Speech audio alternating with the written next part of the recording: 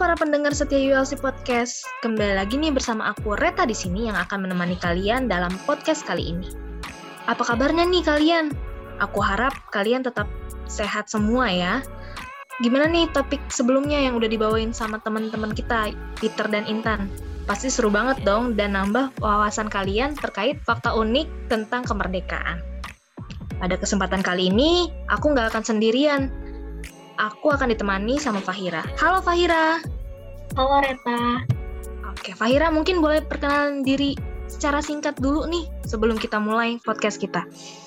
Halo teman-teman semua.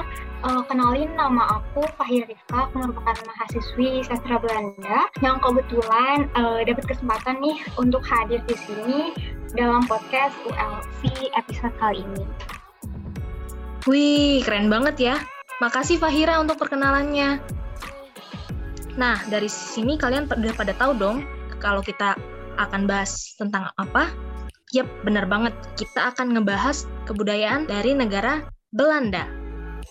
Oke, tanpa lama-lama lagi, kita langsung mulai aja kali ya pembahasan kita kali ini, yaitu terkait fun fact orang Belanda. Yang pertama, ternyata orang Belanda adalah termasuk dalam kategori orang yang tertinggi di dunia loh. Nah, benar banget nih Reta. Orang Belanda itu termasuk orang tertinggi di dunia. Nah, menurut BBC mencatat bahwa rata-rata tinggi pria Belanda itu sekitar 182,5 cm, sedangkan untuk wanitanya sekitar 168,7 cm. Dibandingkan dengan Indonesia, itu lumayan jauh ya perbedaannya.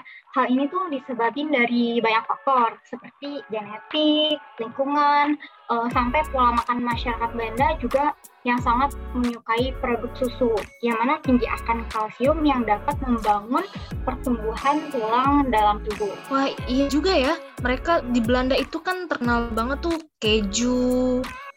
Jadi mungkin karena terbiasa akan konsumsi susu itu, produk-produk dari susu, akhirnya pertumbuhan tulang dalam tubuhnya pun baik ya. Iya, benar banget. Oke, kita ke fakta unik selanjutnya nih, yaitu masyarakat Belanda memiliki budaya bersepeda.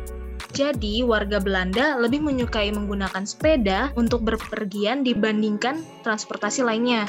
Hal ini disebabkan sebagian besar perusahaan tempat masyarakat Belanda bekerja memberikan rewards bagi para pekerja yang pergi ke kantor menggunakan sepeda. Selain itu, biaya parkir mobil di Belanda dapat dibilang cukup tinggi, sehingga masyarakat lebih memilih untuk menggunakan sepeda dibandingkan mobil. Tiap rumah masyarakat Belanda memiliki minimal satu sepeda dalam rumahnya. Jadi mereka lebih terbiasa untuk menggunakan sepeda dibandingkan kendaraan lainnya. Nah, iya benar tuh Reta.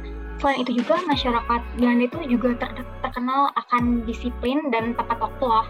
Nah, dia itu punya to-do list yang merupakan hal umum yang dimiliki oleh masyarakat Belanda. Tapi nggak hanya buat asal to-do list tapi nggak dikerjain, tapi semua yang telah mereka buat, yang telah tercantum itu benar-benar dilakukan seluruh kegiatannya. Wah, tapi benar juga sih ya. Jadi kalau kita udah buat janji, ya baiknya ditepati gitu.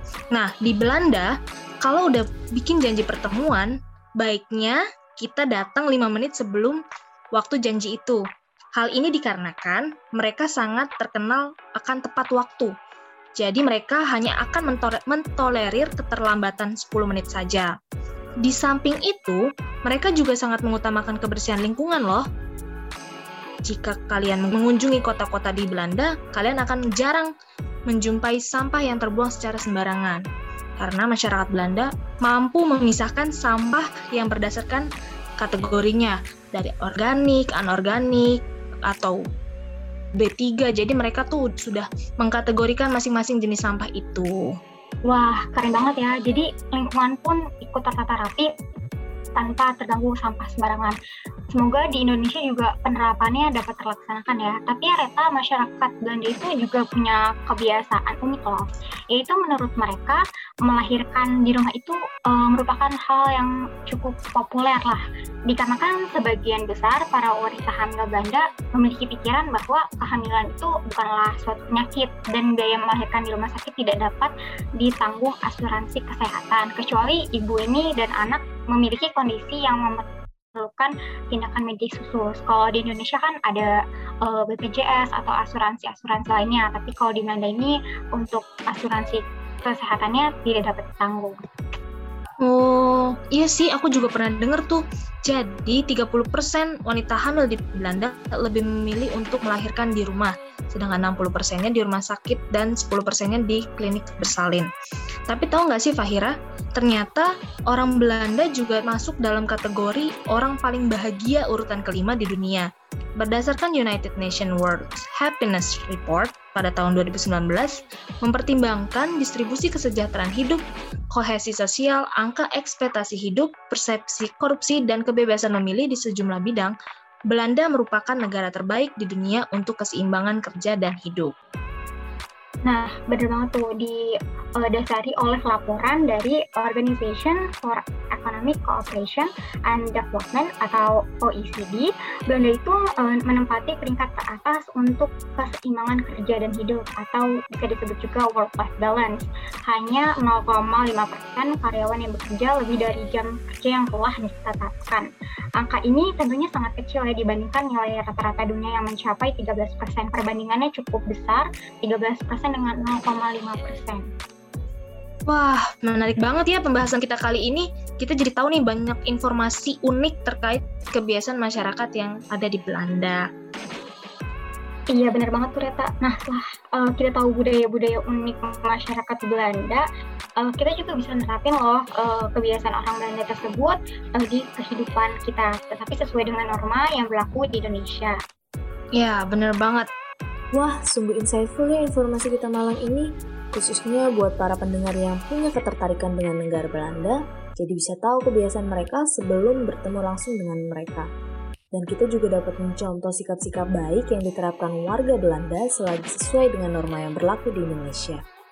Oke, terima kasih buat Fahira yang sudah menyempatkan diri dan waktu untuk sharing bareng kita tentang budaya Belanda, yaitu fakta unik terkait masyarakat Belanda.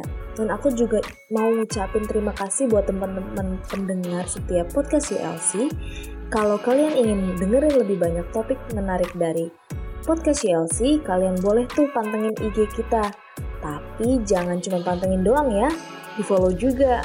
Karena kedepannya kita dapat ngehadirin topik-topik yang menarik buat kalian dengar. Aku Reta Patricia pamit undur diri, stay safe and stay healthy ya guys. Ingat selalu pesan ibu. Bye-bye.